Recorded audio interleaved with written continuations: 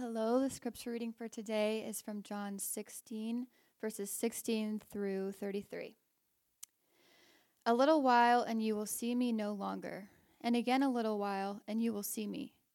So some of his disciples said to one another, "What is this that he says to us? A little while, and you will not see me, and again a little while, and you will see me, and because I am going to the Father?" So they were saying, "What does he mean by a little while? We do not know what he is talking about." Jesus knew that they wanted to ask him, so he said to them, "Is this what you are asking yourselves, what I meant by saying, 'A little while, and you will not see me,' and again, 'A little while, and you will see me'? Truly, truly, I say to you, you will weep and lament, but the world will rejoice. You will be sorrowful, but your sorrow will turn into joy. When a woman is giving birth, she has sorrow because her hour has come. But when she has delivered the baby, she no longer remembers the anguish, for joy that a human being has been born into the world. So also you have sorrow now, but I will see you again, and your hearts will rejoice, and no one will take your joy from you. In that day you will ask nothing of me. Truly, truly, I say to you, whatever you ask of the Father in my name, he will give it to you. Until now you have asked nothing in my name. Ask, and you will receive, that your joy may be full. I have said these things to you in figures of speech. The hour is coming when I will no longer speak to you in figures of speech, but will tell you plainly about the Father. In that day you will ask in my name, and I do not say to you that I will ask the Father on your behalf, for the Father himself loves you, because you have loved me and have believed that I came from God. I came from the Father and have come into the world, and now I am leaving the world and going to the Father." His disciples said, "Now you are speaking plainly and not using figurative speech. Now we know that you know all things and do not need anyone to question you. This is why we believe that you came from God." Jesus answered them, "Do you now believe? Behold, the hour is coming, indeed it has come, when you will be scattered, each to his own home, and will leave me alone. Yet I am not alone, for the Father is with me. I have said these things to you, that in me you may have peace. In the world you will have tribulation, but take heart, I have overcome the world." This is the word of the Lord.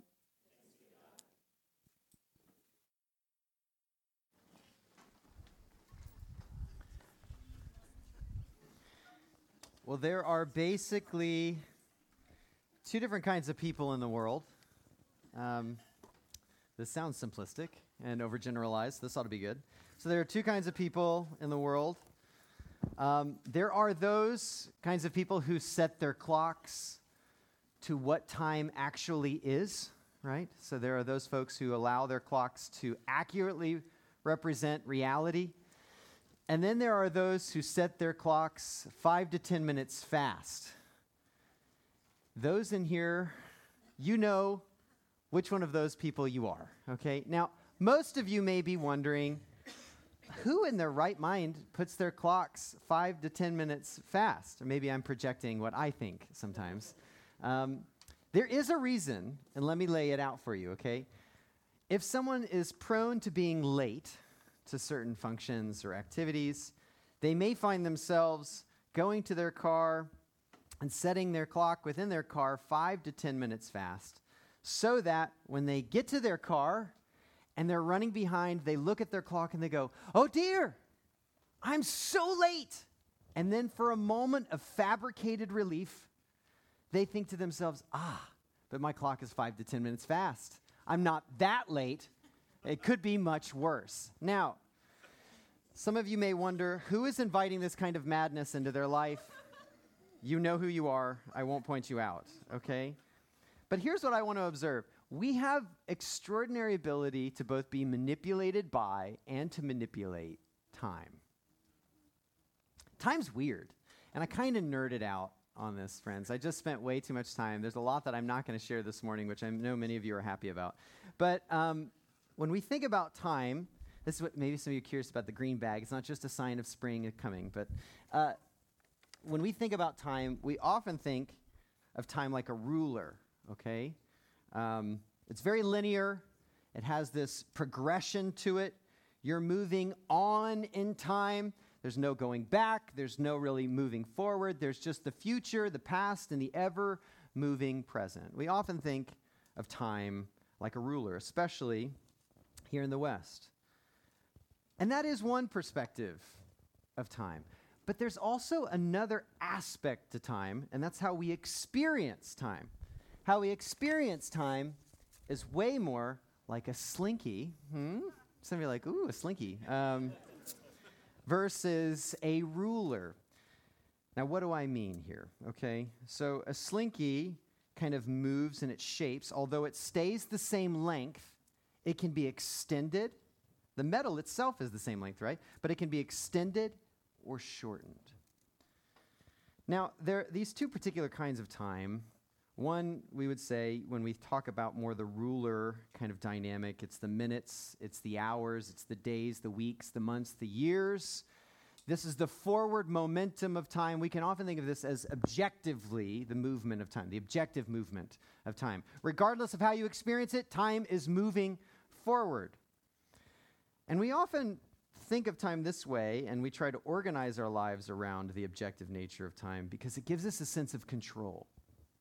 It allows you to tame what feels untamable, the movement of time, the movement of life, the growth of you as an organism, the growth of the surrounding world, the movement of history, on and on.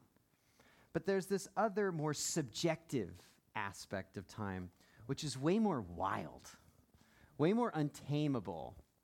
And I think everyone in here knows and has experienced this kind of duality, these two aspects of time.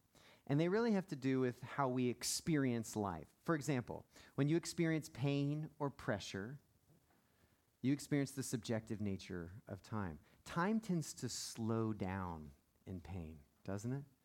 It slows down. And there are dynamics there where your brain is working overdrive in the midst of crises and all of these different dynamics. Yes. But time tends to slow down or expand. Yes, in the midst of pressures and phones and, you're thinking, that phone is going off. I got to get it now. Time slows down, right? But when you're experiencing pleasure, what happens to time? It sprints. It goes into the background. Let me give you two examples. When you are getting, I don't know about you, I love a good massage. Okay, so if you're getting an hour-long massage, all right, you're getting an hour-long massage, you smell the incense, you hear the calming music that's coming from someone's synthesizer somewhere, right? They made it in the back room. I don't know. I don't care. It feels great. And a massage therapist is doing their work. They say it's a 60-minute massage. It feels like 5 minutes, right? You're like, you're done? That's what I paid for. It felt like 5 minutes. Okay. The opposite extreme. The moment pain enters, or someone you care about is experiencing pain. You have a friend who's in an emergency, crying out, screaming, longing for recovery. You call the ambulance. 5 minutes feels like what? An eternity. This is the subjective nature of time. It tends to shrink. It tends to grow, even though objectively, 5 minutes is still 5 minutes. How you experience it is drastically different. When you're experiencing pleasure, time goes into the background. You completely forget about it. You lose track of time, we say. But when you're in pain, you can't help but stare at the clock, watching the seconds, hoping they move just a little bit faster towards their destination. And when you're in the midst of pain, this is where we experience the psalmist's cry, "How long, O Lord?" It's not when the harvest is in full, their kids are all healthy, and they're like, "How long, O Lord, will you give me enough food to eat? How long, O Lord, will you keep my family healthy?" No, we don't ask those questions. In pleasure, you're not even paying attention to time. Instead, it's, I could sing of the Lord forever. It's like suddenly time just becomes this amorphous thing that just goes on because, I could do this. I could stay here forever. But when you're in pain, you start asking, when's the next thing? And I think in the midst of quite a confusing text, actually, the disciples, at the heart of what they're asking, when they're going after this little while, they're wanting to know, how long, O Lord? You said sorrow's coming. You said grief is coming. You said pain is coming. How long? It may be objectively one time, but I don't know. I don't know how, and here's the deal. They've learned a lot about Jesus walking with him over these past 3 or so years. And one thing they know about Jesus is that Jesus doesn't fit our timetable. He doesn't fit our timeline. He doesn't fit our structures. You know, and they've already got a taste of this, right? And you've maybe heard this in the text all the way up through John. For Jesus, an hour is not 60 minutes, right? You see this over and over again in John 13 through 17. Your hour is coming. Like, wait, like 2 to 3 p.m. or like, you know, is that right before sun? No, it's not a literal hour, but how you experience it comes with intensity. It's very similar to the prophets of old that would talk about the day of the Lord, which wasn't a literal 24 hours, but a period of cataclysmic change. And so when they hear Jesus talking about this little while, they're thinking like, what does he mean by a little while? And naturally, fear sparks up. Because this is the language of sorrow. This is the language of pain. This is the language of grief. What does Jesus mean? And really, whenever we're asking that, when we're really, I think it's always so fascinating. I think most of our questions we ask are not about intellectual curiosity per se, but about heart cries that are taking shape into intellectual curiosity. I think what they're really asking is, what do you do when Jesus' little while takes too long? That's really it. You keep talking about this little while. What do we do when Jesus' little while takes too long? When you feel like that time has stretched you too thin and you can't stretch anymore. Jesus, what do you mean by a little while? Because listen, as much as I love wrestling through the philosophy of time, and there's so much I don't know about time, and so much more I could probably learn from many of you, and there are always psychological dynamics that intersect with philosophical understandings of time, meaning like how we're experiencing life shapes how we see life. At the end of the day, when pain comes, there's only one aspect of time we're concerned with: me and mine. When you experience pain, community goes away, the understanding of history and its overarching movement goes away. It's very individual. It's my time, it's my deadlines, it's my relationships. How long, O Lord? Here, now, my pain, right?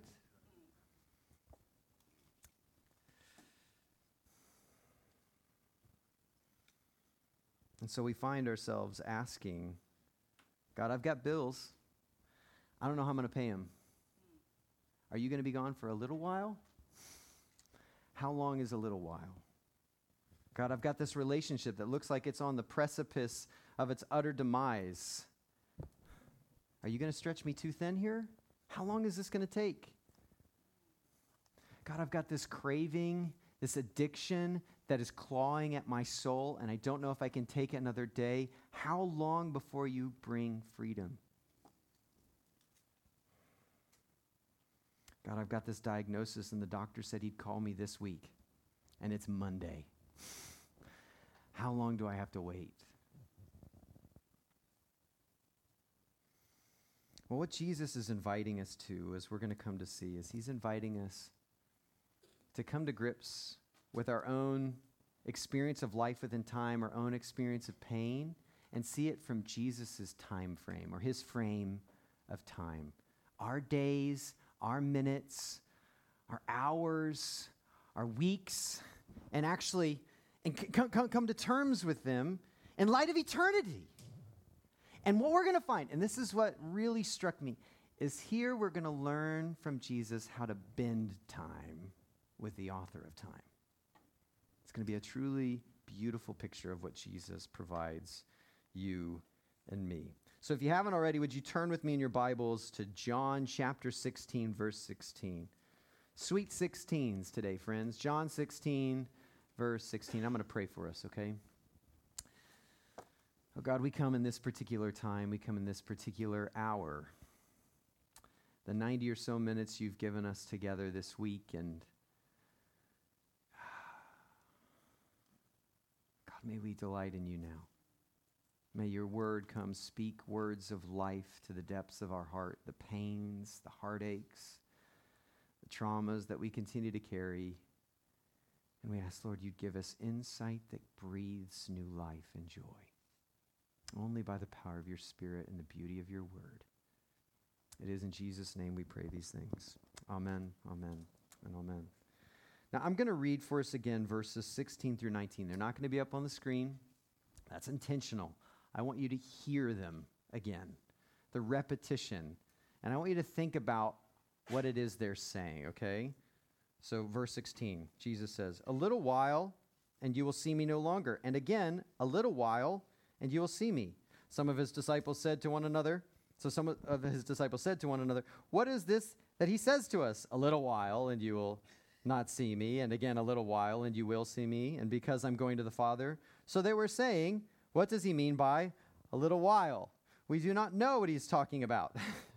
Jesus knew that they wanted to ask him, so he said to them, and I just love how repetitive this is this what you are asking yourselves? What I meant by saying a little while, and you will not see me, and again, a little while, and you will see me. Do you hear what's happening here? When I'm reading this passage, all I hear is when. And this is really natural. When we are in pain, we want to know when pain is going to run out of time. That's it. We want to know when. It's like, hey, just tell me on the calendar. Let me know where I'm supposed to set my alarm so I can relax.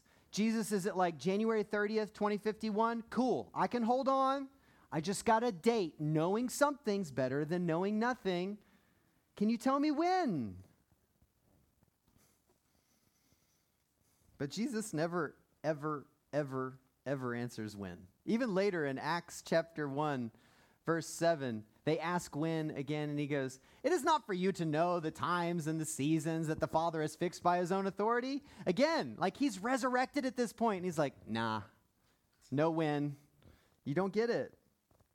And why is that? It's not that Jesus is like a masochist. It's not like, I know you really want this, but I'm not going to give it. No, that is not who Jesus is.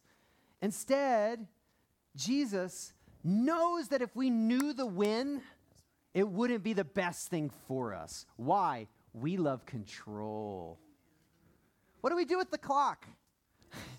The clock is a space where we can control time and also mitigate pain. It's like, oh, if I meet so-and-so, if we promise to meet right at 10 or 2 minutes before, if they show up 2 minutes later, what does that mean they're thinking about me? Even in relational spaces, when we're meeting with time, cultures that have a high acute sensitivity to time are the most scared of pain. Just let that sink in for a second. It is an avenue of controlling what you experience. Now, don't hear that as a justification for me preaching long. I realize that is part of this. Some of you are like, I see you, Pastor, you know. No, maybe subconsciously there's a little bit of that. Maybe. That wasn't anywhere in my notes. That just came. Spirit convicting me in the middle of the sermon. There's a little bit of just the clock. And here's the other deal. The moment you know the date, the moment you know the time, you start to trust in your own capacity.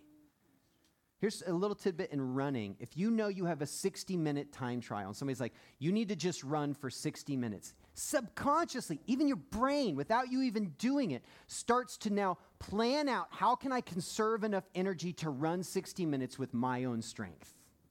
How can I maximize that now that I know the parameters? But if somebody were to just say to me, Gabe, run for a little while. Do I run hard now? Do I run soft? Do I walk? Do I sit? Do I take a break? I am trusting the person who says it's time to run, even though I don't know where the finish line is per se. It causes you to kind of be in a place of vulnerability. And even this ambiguity here is a subtle reminder that Jesus' main goal for you and me is not to just survive the pain and get through it.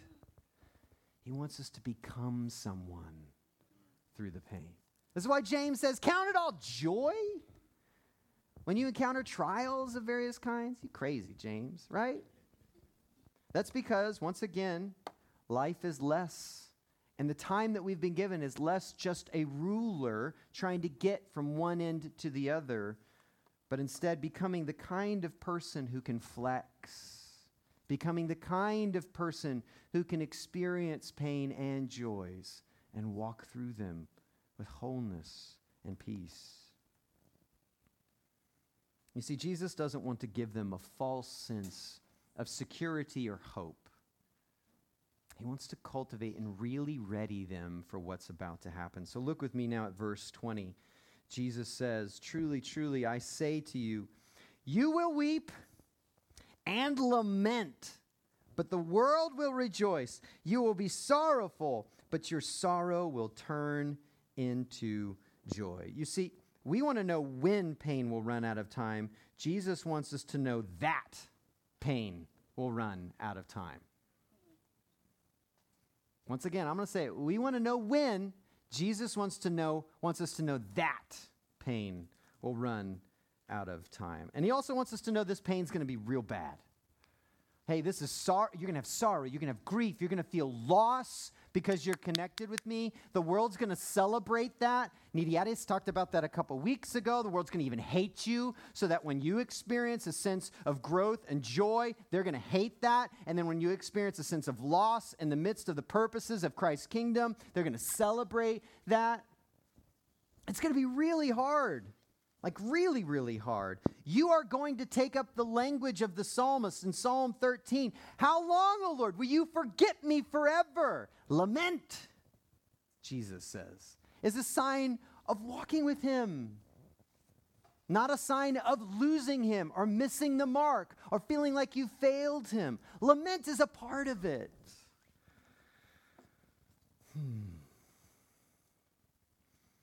But there's something that happens to this pain that Jesus doesn't want us to miss.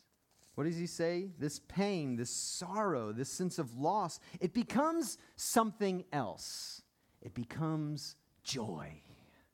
With Jesus, our sorrow eventually becomes something else.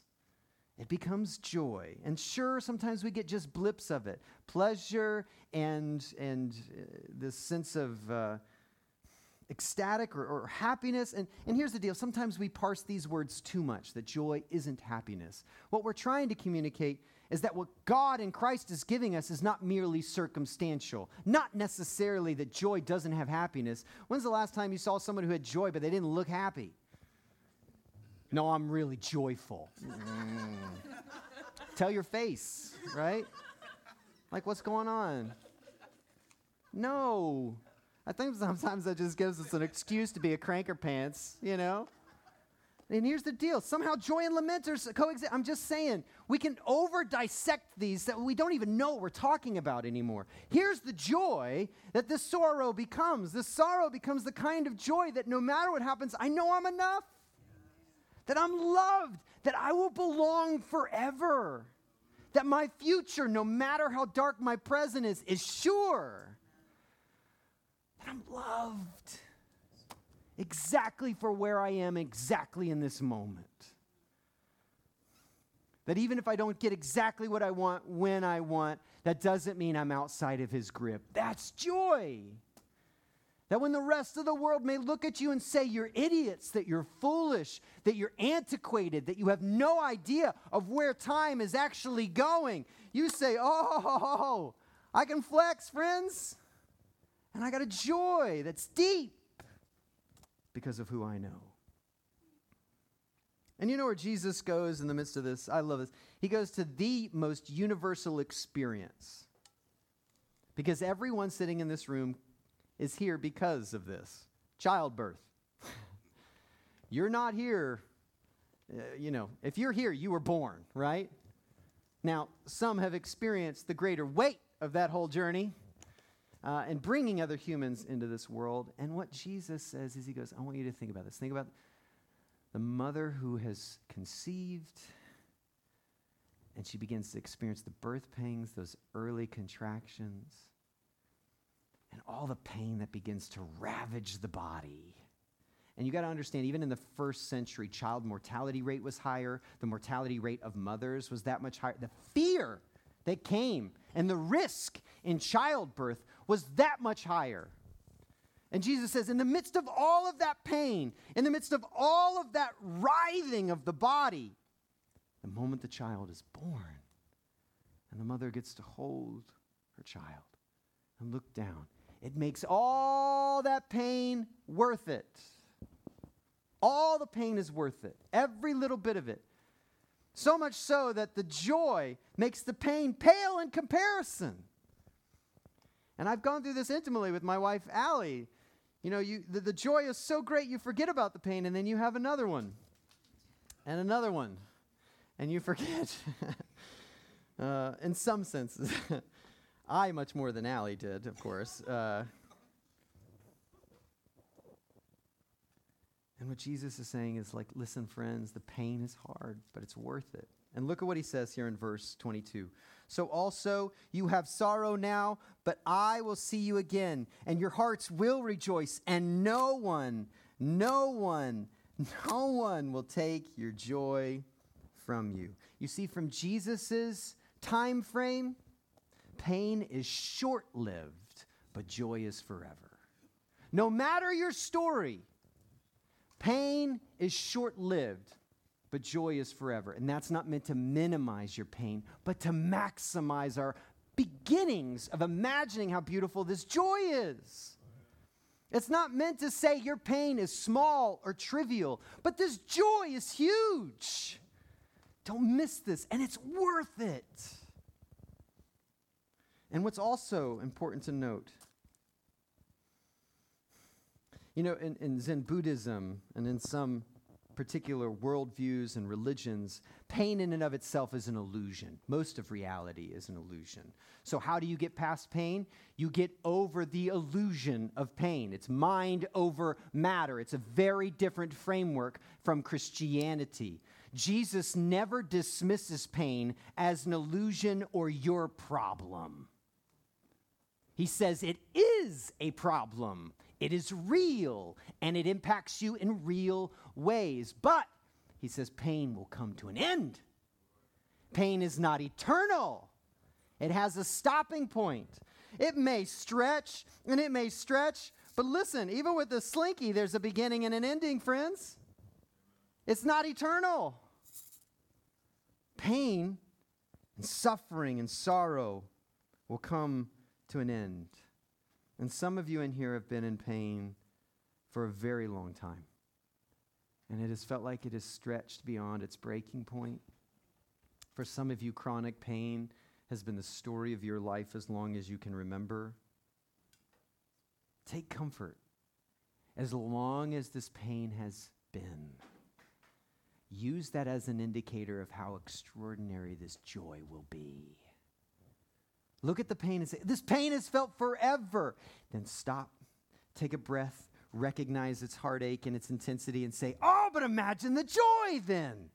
Imagine, this isn't silver lining thinking, once again, but allow the pain to speak a better word. That's what Jesus does. He takes the reality of the most gut-wrenching realities of our lives, and he says, even there, they're going to point you to something because of who I am and what I'm going to do. And it will come to an end. Not like an atheist, an atheist, and someone who does not believe in God believes that pain will come to an end, such that when you die, all things come to an end, and there's the great abyss in which we all return to. No. Not like that. Sorrow will give way to joy. To joy. You know what's also fascinating to me? I was doing a little bit of digging. How memories work when it comes to time. Interestingly enough, pain and especially boredom works in the complete opposite in our memory than it does in our experience. And joyous moments work in the complete opposite in our memory than they do in our experience. What do I mean? If you have a really boring week at work, how many of you have those, right? Don't raise your hand, just kidding. Okay, Caleb. That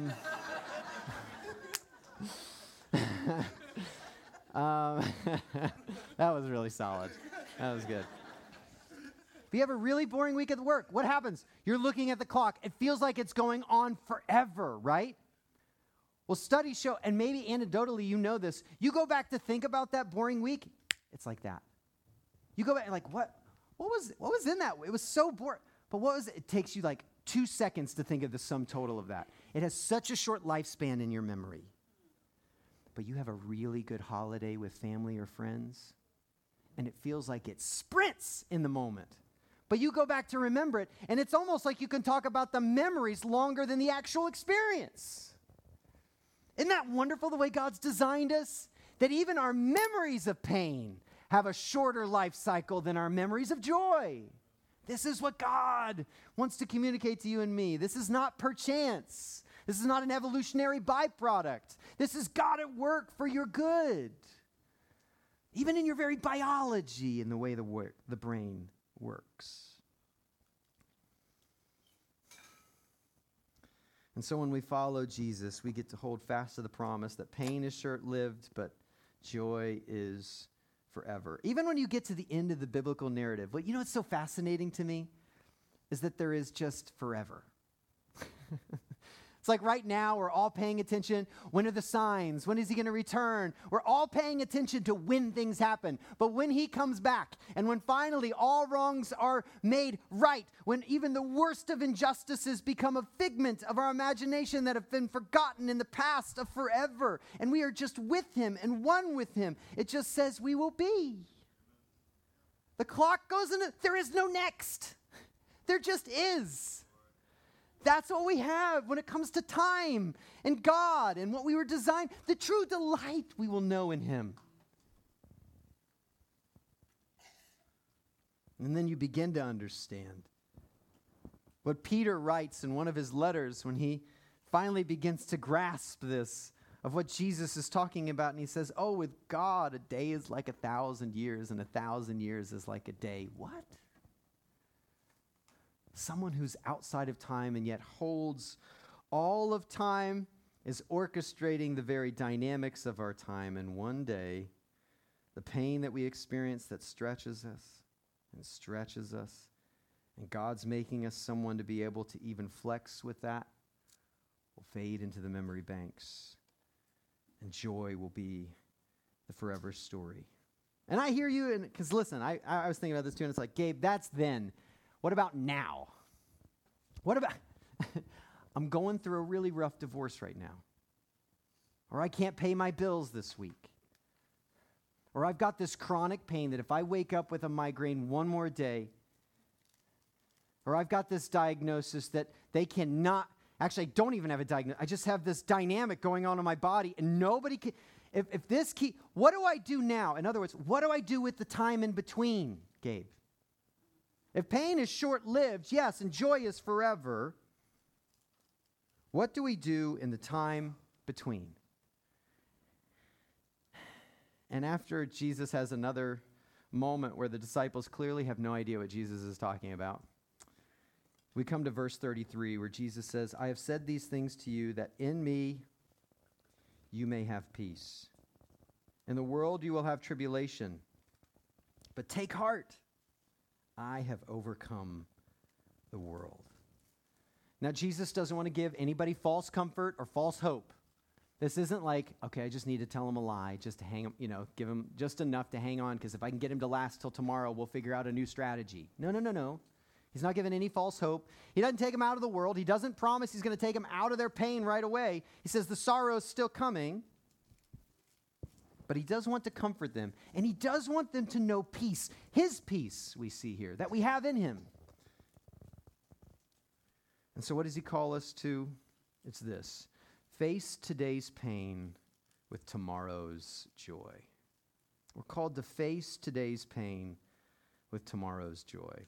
There's this interesting language, take heart. It's kind of an idiom, a way of talking about courage, facing insurmountable odds or broken barriers, and coming to this moment and say, take heart, have courage. Why? Because the world is going to be really hard. He doesn't sugarcoat it. He doesn't say it's going to be super easy. Remember, he said, you're going to have sorrow. You're going to lament. If you're really following me. Now, I'm saying there's a lot of people who want to hold on to Jesus' name and follow the path of the world, and they're like, life's pretty easy. What? I'm being very serious here. When you walk with Jesus, it gets real hard sometimes. You want to lament because you see injustice, and it's not nice and neat over there. It shakes your heart. When you follow Jesus, it comes with a level of cost, whether it be financially, relationally, or even in your workspace. It comes with cost. Yes, you will know that. But take heart. Have courage. And this isn't a toughen up message, as if this is something you conjure up within yourself.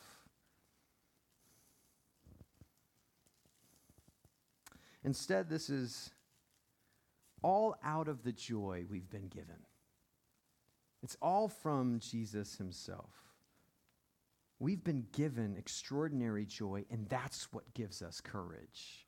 What do I mean? I think this is really fascinating to me that Jesus here in verse 33 says, I have overcome the world. If you're the disciples of the apostles at that moment, are you thinking,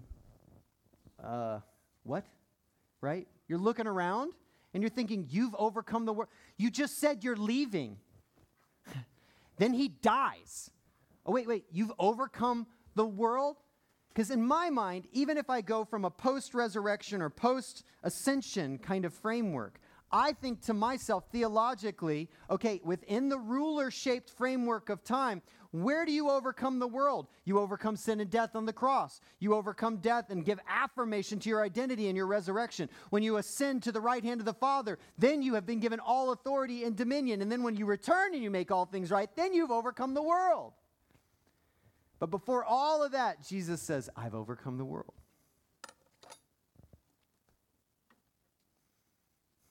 You know why? Because he bends back time. The one who's over time stands in the midst of time and says, the victory that has already been accomplished, I'm bringing it now. And it's happening in you. Do you hear earlier? Ask and what? Your joy will not be taken from you. The joy that I am giving you, that actually is a taste of what will be in the future, it's breaking into the present. Just in the same way as my victory that's coming is breaking into this very moment I'm having a conversation with you. Jesus doesn't just look at time like this. He stands over time and then entered into it. But also in the midst of the beauty of the gospel, it also has this power to break in on itself. It's truly astounding, the mystery in which we as time-bound creatures engaging in eternal God, and we see this victory breaking in an untimely way that gives us deep hope of the joy of God's finished work breaking in on our moments today.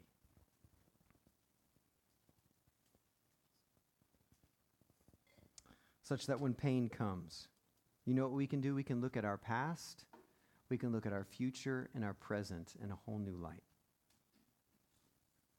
In the midst of pain, we can look to our past and find joy. A lot of our pasts are riddled with a whole bunch of pain, isn't it? You can look back in your past. We go to counseling to deal with our pasts, yes? Where's the joy? Keep going back. Keep going back. Now, it's important when this passage, and it's important as we read this, that this passage, what Jesus is saying and how he's encountering the disciples and the apostles here, he's actually talking about, hey, in a little while, I'm going to die and I'm going to go away. And then in a little while, I'm going to rise again. This is talking about Jesus' death and then his resurrection and their engagement with him in his resurrected body. Yes, yes, and yes. Simultaneously, though, this becomes the very framework for every follower of Jesus thereafter, where we see Jesus has ascended, and in the same way they waited after the cross, we're waiting after his ascension for him to come again. It becomes the framework for all of us who are followers of Jesus, so that now when we look in the past, we can actually find comfort that the one who went to the cross suffered excruciating pain and sorrow and died. That was not the end of his story. But 3 days later, he rose again. So we can look in our past, which is now our past because we are in Jesus, and find comfort that if God in Christ has done that in history, he can do that in my story when we look in the past.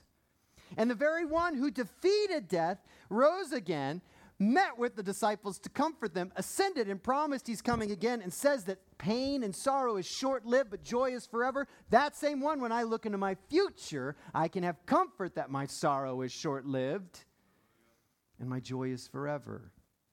I have a future that looks bright. I have a past that has an anchor point of joy.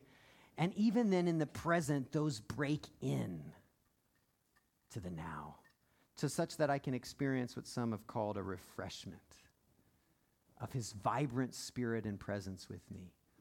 You know, I was running earlier this week and wrestling through a couple things, and I was listening to Jireh and a couple other songs.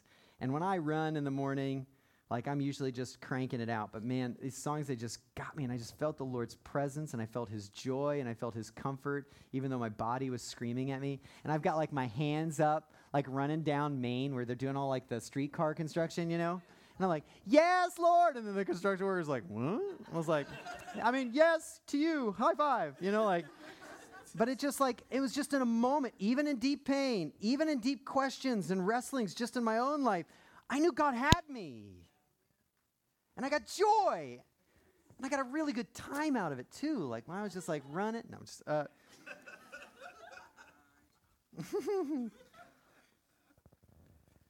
So when we come to face today's troubles with tomorrow's joy, we can look in our past and find joy.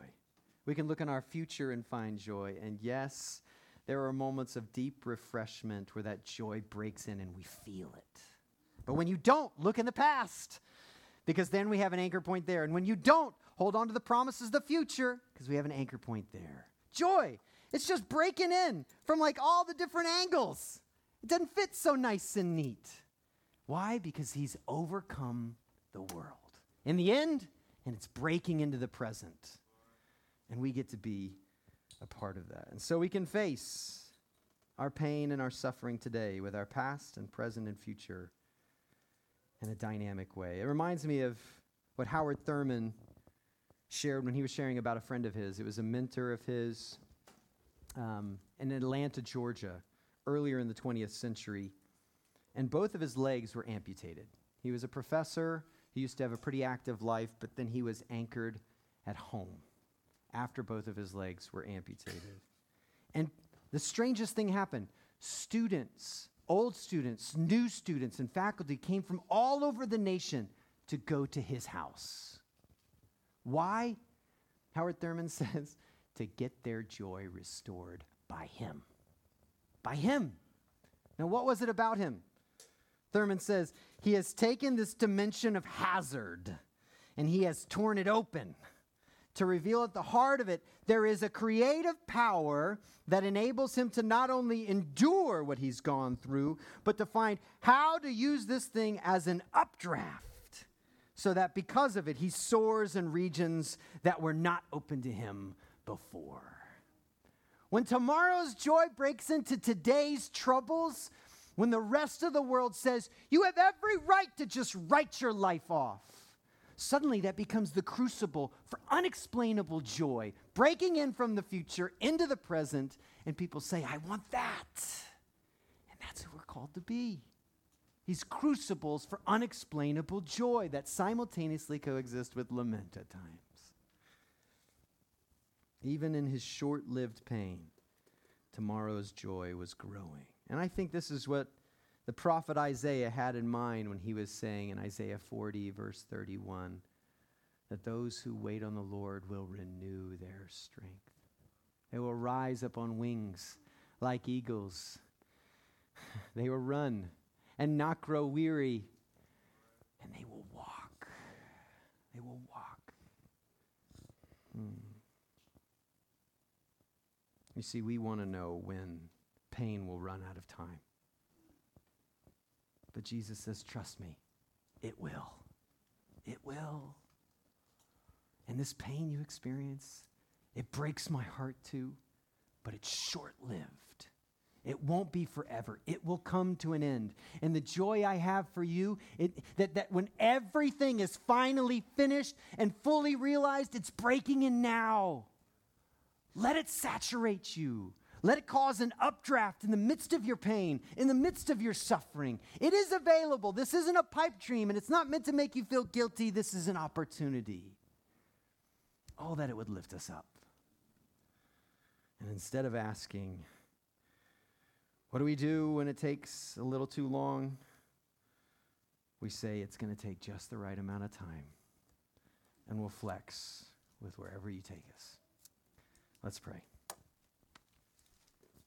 God, renew our strength by the power of your Spirit. God, we clamor for control so much. We are so addicted to self-reliance. We are so driven to trust ourselves. We're so afraid to trust you for fear that you won't carry us, or that you can't carry us, or that you don't want to carry us. Help us to really trust that you love us, that you have all power, that you have time in your hands, and that you'll carry us through. Give us an infusion of joy that is even beyond ways that we can comprehend or explain, and so become the crucibles of joy for those around us. It is in Jesus' name we pray. Amen. Amen.